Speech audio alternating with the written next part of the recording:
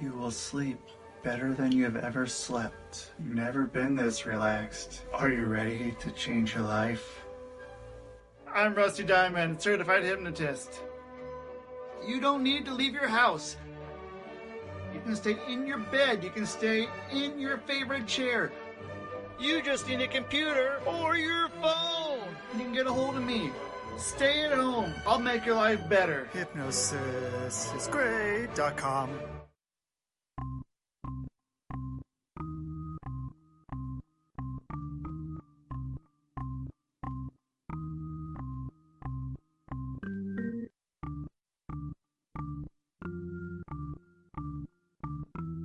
It's Rusty Diamond, motherfucker.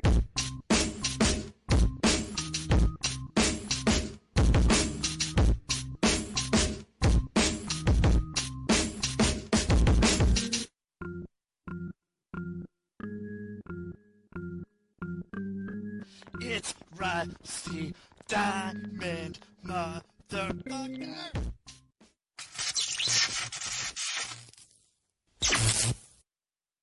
Yo, man. Oh, Miss Rusty, what is up, everyone? There's my adjustment before I sit down and get into it today. Welcome to the Public Access Podcast, the podcast here on the Rusty Diamond Podcast Network. Thank you, everyone, so much for being here. If you're watching it and you're thinking, okay, nope, don't want to look at this guy, don't want to do it. No, go anywhere you can listen to podcasts because there's content. If you don't like my face, that's okay, but there's good content. So you can go anywhere we listen to podcasts and find it, unless you have some obscure one, Mr. Hipster. Then I don't know, maybe I'm not on there, but I'm probably on anywhere else. And if you're listening to this on a podcast somewhere and you're like, what does this guy look like? Or what does the guest look like? I don't know. Go on YouTube. You'll find it there. Easy, easy, easy. Look up the Public Access Podcast. There is Public Access Podcast, or it was something like that without the. Someone tried to copy it, take it from me, but they didn't. They stopped. They're done. But I'm still going. I'm still ticking. So thank you, everyone, for that. I appreciate it. And it's time for me to bring on my special guest.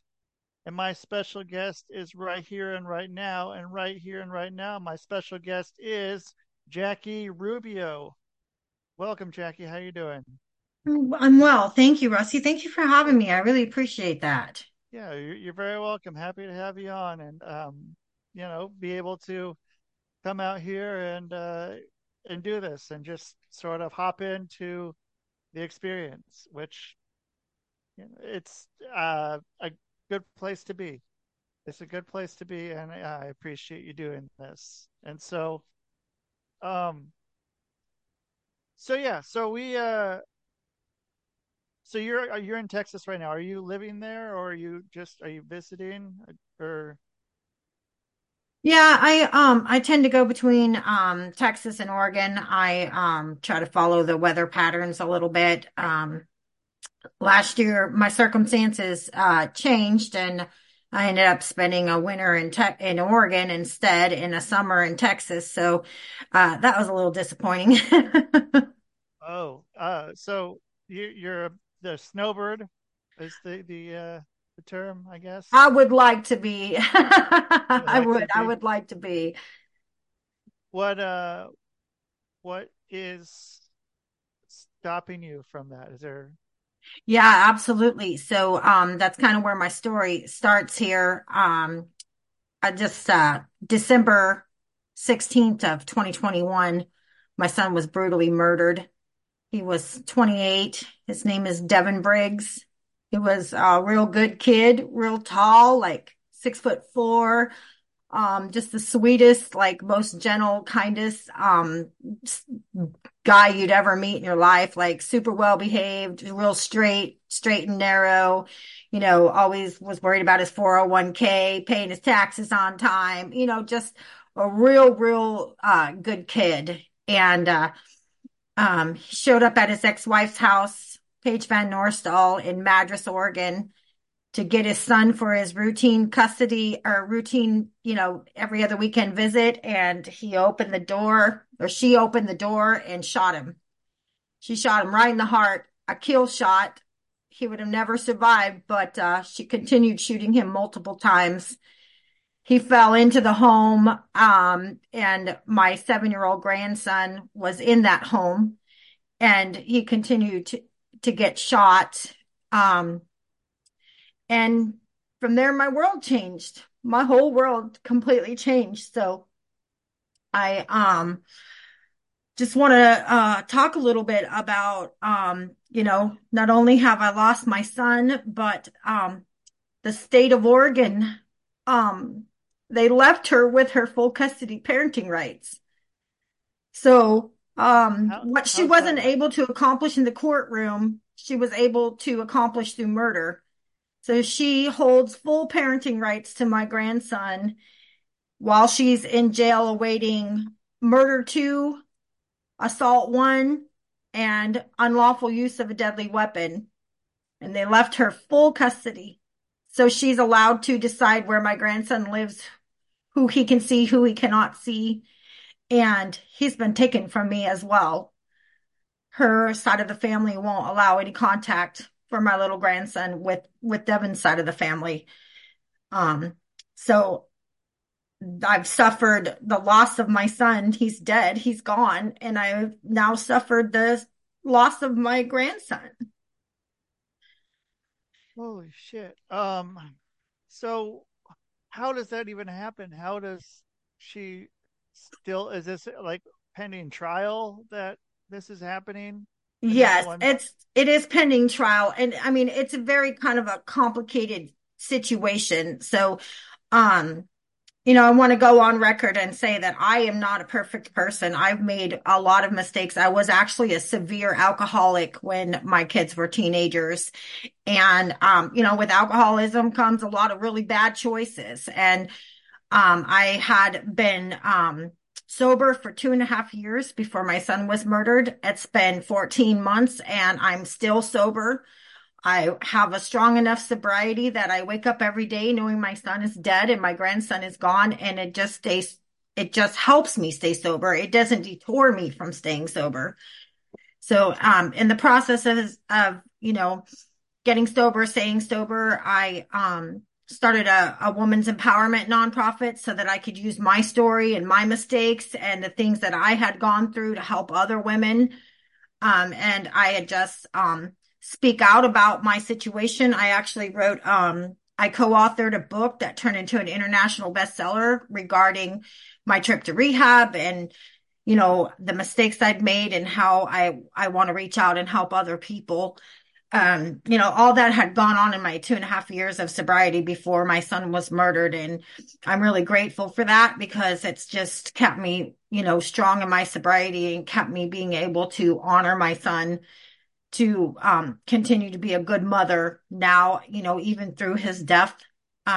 So those things are just a little bit of background, but it kind of adds to the complication of the situation. So after Devin was murdered, Paige, his ex-wife, I have no idea why law enforcement would do this, but they allowed her to pick up her phone after putting multiple bullets in my son and decide who could come pick up my grandson. She's literally on the phone being arrested, speaking to a mutual friend between my son and her, asking to come pick up Grayson, and says on the phone in front of the police, "I shot him." And they're allowing her to figure out where my grandson's going to go live through this process. I don't know how that happens. And then the state of Oregon, DHS, decides that putting multiple bullets into somebody in front of a 7-year-old is not child abuse, and they don't have any need to step in and take custody of this child. So the child is allowed to be placed by the mother who just murdered my son, who retains her full custody rights. Now, I immediately went to court and I, asked for guardianship. We had a judge, and that judge declared at that moment absolutely that I would get attempted, or I'm sorry, temporary guardianship. So, and this was after Paige gave my grandson, she did a power of attorney, gave him to her mother who came from out of state. And she did not allow my grandson to attend his father's funeral. She did not allow him to come into the community. There was, I don't know, several hundred people in our small town in Central Oregon. They loved my son. I mean, he was a part of the community there. He was in church there. He had been raised there. He worked at Facebook there. He had made a ton of friends. He'd helped in his community. He volunteered. And so these people they were appalled and they were hurting for him and they were hurting for his son. And they asked us if we would set up a place for them to come and bring gifts, Christmas gifts for his son, because this was right at Christmas time. And she wouldn't let him come to that. She would not allow him to come and receive gifts from the community. Instead, she comes from another state into the home where my son was murdered, and they refused to have a cleanup crew come out. So this woman cleans up what's left of my son's body fluids, his brains, his guts, his blood, with her bare hands, and then brings my grandson back into that home to live while we're going to court. I mean, these are just some absolute atrocities that I think are unimaginable, but this is the way it played out. And so we went to court, the judge hearing all of these things, taking into consideration everything. Now, I live 2.5 hours away. I had just bought a home in Eastern Oregon so that I could be close to my son and my grandson, because he was going through this brutal custody situation with his ex-wife. I mean, she was just giving it to him. She was lying. She was making up medical situations. She was making up accusations. She was withholding visits from him. So he had to go and get a second job so that he could keep an attorney. And he was in court and he was fighting her. He was fighting back. He was not allowing her to just run him over like he had done in the past. And so she had made false accusations. She had an emergency hearing that got denied. Then she took the same information that had already been investigated and thrown out and said that, there was none of the accusations were real, that he was fine to have visits with his son. She went back to another judge with the same information and his attorney didn't show up. So that judge gave her the emergency that she was requesting until they could get into an actual courtroom, because my son was asking for his visits that she had taken from him for 6 months. He was asking for all that time back, and then to go on with his every other weekend visits that he had with their divorce decree. And so when they got into that courtroom, that judge said, no, that there's not enough evidence to take, for what you're doing, take his visits away. So he dismissed that emergency hearing. He gave my son back his visits. And then he filed for full custody, because DHS and law enforcement, what they were finding was that there was something wrong with this gal. Like, she, after making false accusations and lying, they were seeing coaching on her end. They were seeing isolation on her end. They were definitely seeing parental alienation. And my grandson was being a product of that, for sure. He was following all those patterns. What happens when a child is alienated, when they're coached, when they're asked when they're asked to make up stories, things like that. He was definitely following that pattern. So, Devin was making some progress on that. He really was. I mean, they caught the attention of law enforcement, of DHS. The judge obviously said this isn't going on. So, he needs to go back to his normal scheduled visitations. And, that just sent her over the edge. And so my son was engaged. He had a beautiful, wonderful fiance. They were actually supposed to get married during the time that all this custody stuff came up. And unfortunately, their wedding plans and their wedding savings went to this. So he was denied being able to get married to a woman that he loved very much. And he fought this custody battle. And he did it with such dignity. I mean, he did it. He was so calm. He was very methodical. He didn't get frustrated with the process, but he was afraid of her. You know, all these allegations, all these things were being twisted. He was afraid of her, and he never went alone to pick up my grandson. He took his fiance with him. I think there was a time she wasn't available, so he took his fiance's sister with him. But this was Christmas time, and his fiance and her family were out Christmas shopping.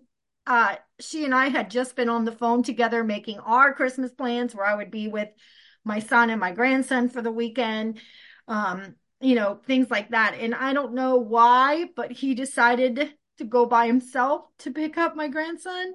And I don't know if she knew he was going to come alone or if this one was just prepared to kill them both.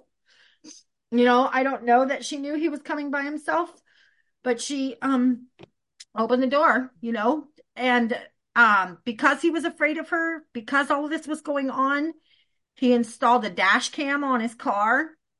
And so when he would go and do any of the visitation swaps and things, and honestly for months before that, he would always ask her to meet him at the police station. And she would not accommodate it. She would always just make him come to her home. She would not go to the police station and meet like he had asked her to do multiple times. And so on this occasion, he went by himself and he lost his life. She shot and killed him. So when I went into the courtroom to ask for the temporary guardianship, I was granted that. But it was this odd situation. It was temporary. The judge mandated that I move to the town that my little grandson lived in, the town my son was murdered in. So I left my home I had just bought in Eastern Oregon and in Central Oregon. If anybody knows Central Oregon, they know how difficult it is to rent there. The prices are insane. And this was right before Christmas. There wasn't a lot available. So we ended up finding like a 2-bedroom older mobile. It was on like 100 acres, but it was like a farm, like if a farmhand lived in it type thing and worked on the property. So to be honest, we were lucky to even have found that, to even have gotten that. So DHS had come and approved it. Grayson's attorney had come and approved it. And so I was able to move into that with him. We had to go back to court every 30 days to get the guardianship papers updated. So we had been doing that for a couple of months. Well, the state of Oregon paid for Paige's custody attorney in a civil matter, which I don't even know if that's legal. She had a defense attorney paid for, and she had it out of Portland because Central Oregon's such a small area. None of our attorneys could take it on, conflict of interest. I don't know. So she gets a very good law firm from Portland who covers her defense. In the process of that, they start to cover her custody part of it. So they have this, huge firm with all of these resources. In the meantime, I've given up the home that I own and am paying for an attorney myself out of pocket in a very, very expensive process, let me tell you. Sure. And we're going into these courtrooms all the time. Well, her attorney pulls up all my records, and is just enforcing, you would have think I murdered someone. You would have think it was my child that murdered their child the way that they were coming at me. They did not give a crap that my son had just been brutally murdered, taken from me, that I just left a home that I owned, that I made all of these changes all within a few weeks of his murder.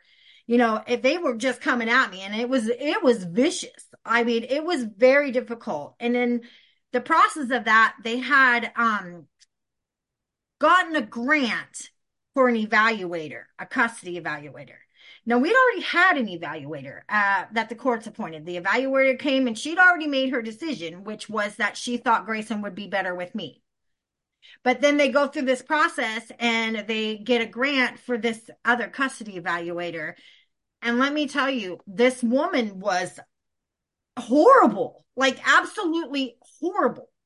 She lied on the custody evaluation. She called the people that, were supposed to, she asked for contacts to call them to find out, what kind of a person I was, what kind of a mother I am.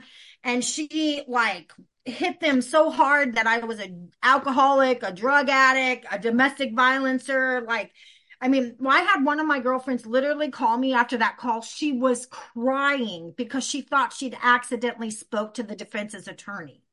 Because we were told, be careful, they could trick you. They're going to try to get information out of people who were close to Devin, So she was crying like hysterically. She thought she had just spoken to the defense attorney. That's how this woman worked, So I have all of this stuff going on. And we go to court again. And of course, I'm scared. I'm devastated. Every sin I've ever committed is being like launched into orbit with the court, the judge, the evaluator, and then to have somebody come in on top of that and be untruthful, to make up lies, to not even do their job correctly whatsoever. I mean, this one was literally attacking me. And so but I went in, I was prepared. I was just, I kept it together because I had Grayson during this time. And, sorry, I didn't mean to say his name, but, so the judge, what happens is she finds out by going through all this paperwork that she had actually prosecuted me. It had been many, many, many years, and she did not remember me. She did not remember the case. So she asked me and my attorney if we wanted her to step down because of that. And we said, absolutely not. Well, the other side said, yes, we want you to step down. And unfortunately, that was the other grandmother's weekend visit with my grandson. So she actually had he was with her physically that weekend. And what that did was that left me without my guardianship papers extended, and left it with her that she actually had him physically. And that was March 24th of last year. And she never gave him back. I have not seen my grandson since the day I dropped him off at school, gave him a big, huge hug, told him I loved him. He said, I love you too, Grandma. He asked me about the court date, if it was going to make a decision where he lived. And I said, oh, no, it's not that kind of court. We're just discussing your medical situations and, things like that. Well, I didn't see him since then. And so we were given a new judge. And this judge, we go in front of him. He'd reviewed the entire case, and he decides that he is going to leave Paige's parenting rights intact because that's Oregon state law. He wouldn't go around that like the first judge did. The first judge said, no, the power of attorney can't stand up because Paige could revoke that at any time, and that would leave Grayson without a guardian. So she said, he needs a guardian, so we need to have this guardianship hearing. The next judge just dismisses it, dissolves the entire case, puts his hammer down, and the case dismissed. The case dissolved, which that was on April 11th, 2023. So then the attorney tried to get a new hearing so that the state of Oregon would take custody of him, which should have been done in the first place. Right. Well, the judge, again, takes all the attorneys into the back room without me there and dissolves the case and says a third party can't ask for the state to take custody. The state has to ask for it. So then at that time, this woman takes my grandson and takes him to the state she lives in, and I have not seen him. He's gone. He's gone. They dissolved the whole case. My attorney bill was $53,000 from that. I lost my son to murder. I lost my grandson to what I consider theft. I'm almost bankrupt at this point from all of this, right? So we go and I make a plea. I try to open up a motion on my own without an attorney and ask the judge to give me visitation. I should have visitation at this point at least. He dismisses it. He denies it. He won't allow me to have it. He said, oh, no, that case has been dismissed. Go away. So then I go back in, and at this point now, this is where it's really difficult to understand. But this evaluation that happened, is really horrible. I mean, the things that woman said, whether they were true or untrue, the way that she narrated the evaluation is still in my file. So when I am calling outside attorneys to ask if they can help me, get visitation, they open up this file that's, able to be seen from the court access or however that works. And they see this evaluation and they go, oh my God, like, they're quoting me $20,000, $30,000 just to defend this evaluation. Now I find out this woman is not even a licensed social worker or a licensed psychologist in the state of Oregon. She's not even licensed. So, I'm trying to go through the proper channels. I'm trying to make formal complaints to the social workers board, to the psychology board, because she lied. I mean, there are things that she should be overseen on, and they can't help me because she's not a licensed social worker or a licensed psychologist. So there's nothing they can do about it. It's up to the court. It's up to the court that appointed her. So I go back. I have a motion professionally written up with the problems with the evaluator, with my situation. They know that they're the only ones that can open that up and allow me to defend myself. And he denies it again. He just denied that. I put that motion in December 20th. They have 30 days to decide on it. Well, he took more than 30 days to decide on it. They come back, they give me a little bit of hassle, and they, make me do this weird thing where I had to promise that I actually had them served. And then he waits several more days, and then he denies it. So I've recently, been on another podcast and she helped me develop some paperwork. So I'm just asking for your listeners to help me.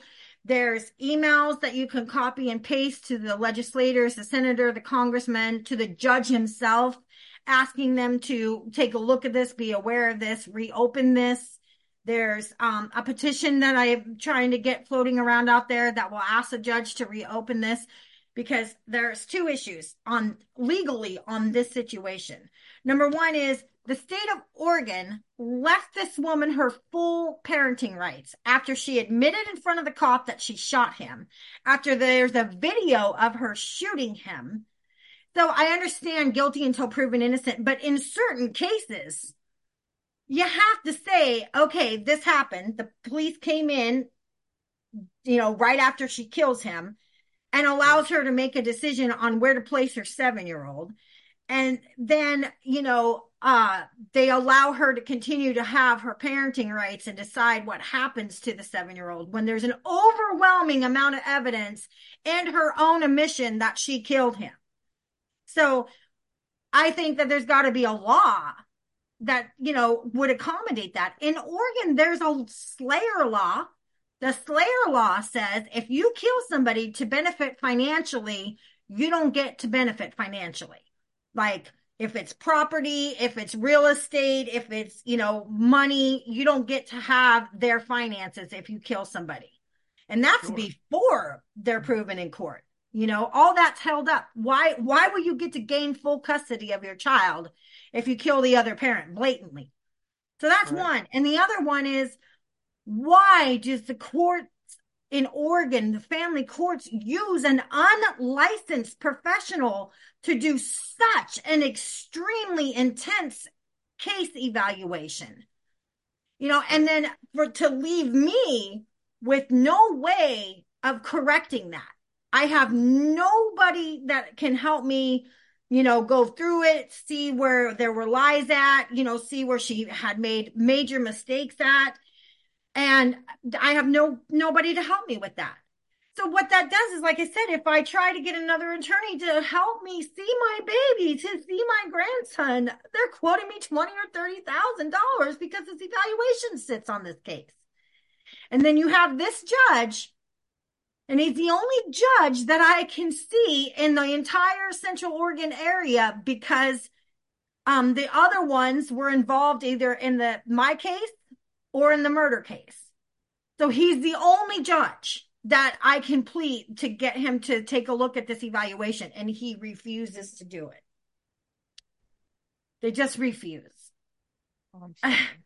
And That's I mean, and if that wasn't like the worst of it, the same evaluator goes into a public place in this small town of Central Oregon where my son was just murdered at, where my grandson was just taken out of. And she doesn't even realize it, but she goes into a nail salon that is owned by the same woman she called and brutally like questioned to the point of having her in tears. She owns that nail salon, and this woman sits in that nail salon. She starts bragging that she's the social worker on this high profile case. She starts talking shit about me. And uh, in the end of this, she declares that my son deserved to be murdered. And there's nobody who oversees this woman. There's nothing I can do about it. Oh my gosh, I'm sorry. I just wow. got myself so No, frustrated and so worked up. And it's okay. what That's people also, the problem is insane. at the end of all this, my son is still dead. My son is still gone. At the end of all this legal stuff and all this other stuff that they've put in my path and, things like that. I mean, I'm trying to deal with that one thing at a time and, do the right thing and never give up on trying to get my grandson. I have at least 40 texts begging his other grandmother to let me have a visit, to let me send him pictures of his daddy. He doesn't even have any pictures of his dad. He's being told his dad was this terrible person. I got my attorney subpoenaed the like jail and audio calls between the grandmother and the murderer. And on those in front of this baby and on those recorded calls, I mean, they've got him involved and actively talking bad about me, calling me a liar. He's 7 years old. The woman who just murdered my son is on the phone calling me crazy. And he's involved in these conversations. They're in the jail and he's sitting there with a visit with his mom and it's being recorded and they're talking about me right in front of this little guy. And now, of course, when I ask for a visit, she's trying to tell me, oh, he doesn't want to talk to you. He doesn't want to visit you. Of course he doesn't. Look what you've done. Yeah. Yeah. And I mean, that's what, that's all he knows. And that's ridiculous. That's absolutely insane. And I mean, so like, what was the relationship with you and her before, Um, uh, with when the they were together, when your son's ex-wife, um, I tried really hard with them. They were very young. He was 20 and she was 18, I believe. I hosted their wedding. It was very important to my son. He was in church, and he really wanted to, be married. He didn't want to live with her, in out of church type thing. So, um, I hosted their wedding and, she was just real different, real standoffish. He was really grateful. He really loved having the tradition and the wedding like that. She, showed up and said, I thought I was just here to sign a piece of paper. So that oh, was her like okay, style. And then, when she had my grandson, she was really, really weird about it. She didn't want any contact with me. She was a germophobic, and my son never stood up to her. She was always threatening to take the kid, always threatening to kick him out of the marriage and take his son. So he never stood up to her. And I just let him do what he needed to do, like how to have his marriage the way he wanted to have his marriage, to have his relationship with his child the way he wanted to. I'm just always there to support him, if he needed anything. And, they got separated within 3 years. Devin didn't want to leave the marriage, but it was apparent to all of us, and we tried to tell him, that she was into women. I just don't believe that she was happy in a heterosexual relationship. I believe that she got what she wanted. She got pregnant. And the minute she got pregnant, she just didn't want anything to do with Devin anymore. And so he tried his hardest and then He had to move out, and she was still breastfeeding my grandson at the age of 3.5. And in the state of Oregon, they honor that apparently, and they wouldn't let my son have overnight visits with him while she was breastfeeding him.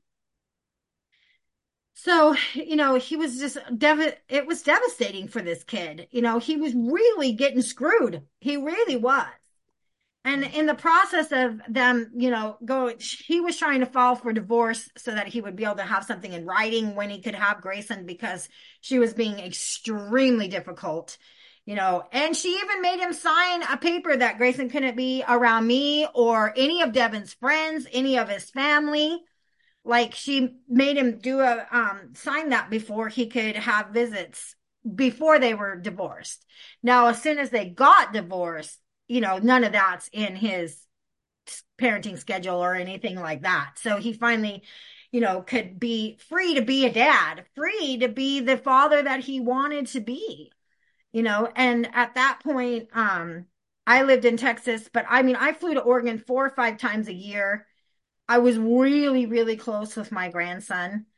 I was sober. I was really close to him. We FaceTimed him whenever Devin had him. I mean, he really had a great love and a relationship for me.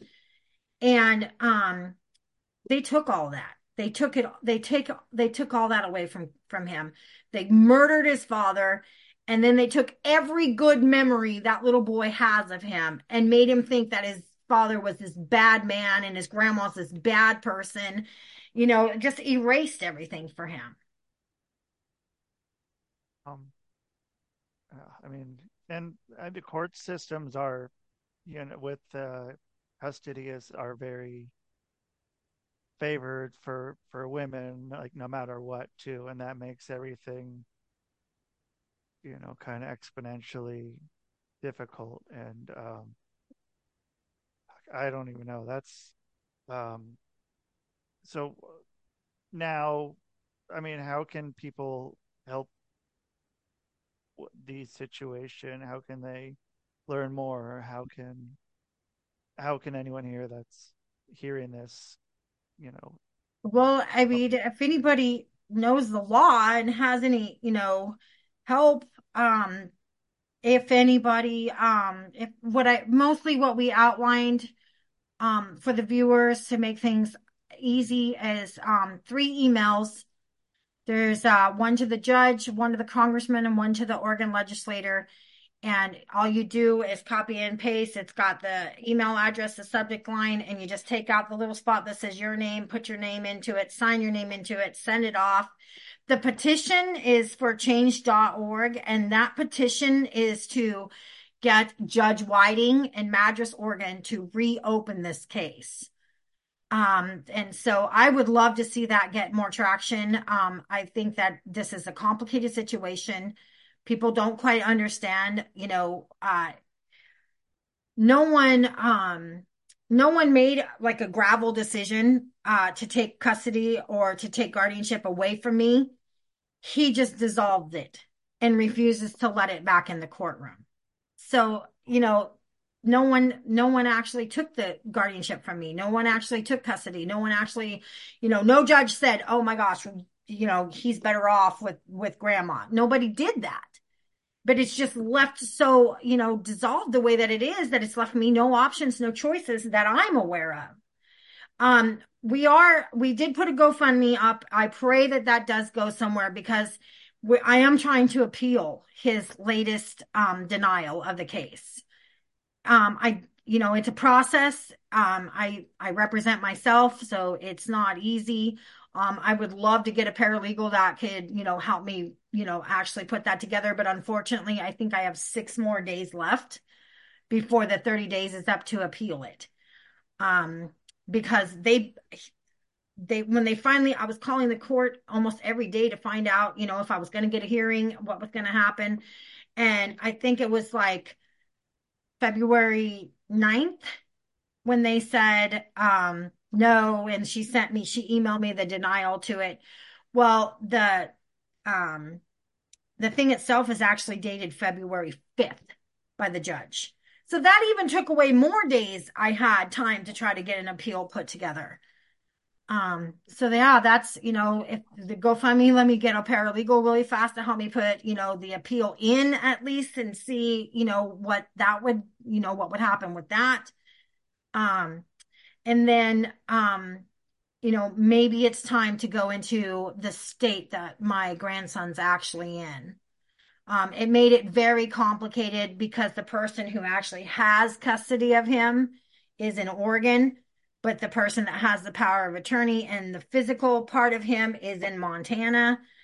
And it just makes it confusing what courts will accept it. I mean, at this point, they can pretty much both kick it out because he's a resident of the state of Montana, but his mother, who has physical or legal custody, is a resident of Oregon, of Madras, Oregon jail. Yeah. So my gosh, I mean, I don't think this thing could get any more complicated. I don't think anything could have went more wrong from December 16th when my son lost his life until now, and we're still just, with what I paid that attorney and what I paid, to try to get paralegal help and stuff. I mean, we're over $70,000 and I have not seen or heard from my grandson in almost a year. It just isn't, you don't realize that this stuff goes on until it happens to you. And I would just like, for people to understand how really messed up the family court system is. I don't know if it's like that in every state. I do know that there's other states where they have to be a legally licensed social worker. I don't know why the state of Oregon seems fit to hire these people that are not. So like I said, I mean, everything that could have went wrong did, and then some, and I'm left as a mother, a grandmother, what am I supposed to do? Am I just supposed to quit and just accept the fact that I will never see my little grandson again, that my son died for nothing? He died fighting for this little boy. Right. I don't know. And yeah, I don't know. I hope not.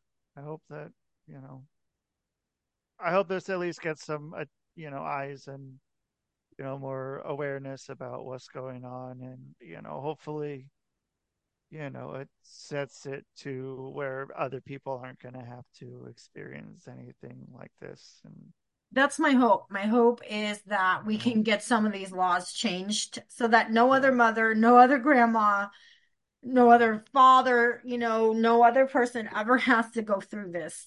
yeah, I mean, I'm not politically charged. I'm not, a super educated person. So this is like some really difficult things for me to understand to try to um, make happen. But I'm so sure that nobody else should ever have to go through this. yeah. Um, yeah. Thank you so much for being on here and yeah, getting to share that and get that out into the world. I appreciate that, and yeah, I hope that whatever the show can do, will will do, and yeah, I hope that everything can work the best that it can work, and hopefully Yeah. make it Thank you for better the for you. opportunity. You're welcome, and yeah, yeah. I hope you have a great rest of your day. Thank you for being on. Yeah. Thank you. Thank you to your Uh, listeners. I appreciate yeah, it so much. you bet. All right, have a good day. Okay. Bye All bye. right, bye. Okay, jeez, that's a lot. Fuck. Yeah, if anyone here can help out, please. That's it. I mean, I don't have any witty lines here at the end, so yeah, I'll post stuff in the comments here in the show notes. So thank you everyone for listening here on the Rusty Diamond Podcast Network, and that is the show. Man, boom.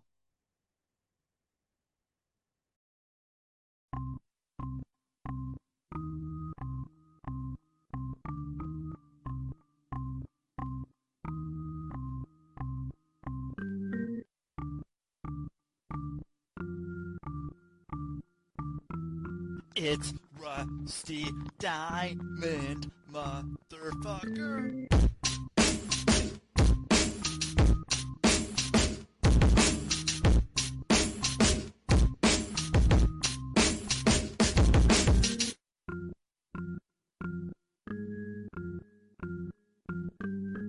It's Rusty Diamond, motherfucker.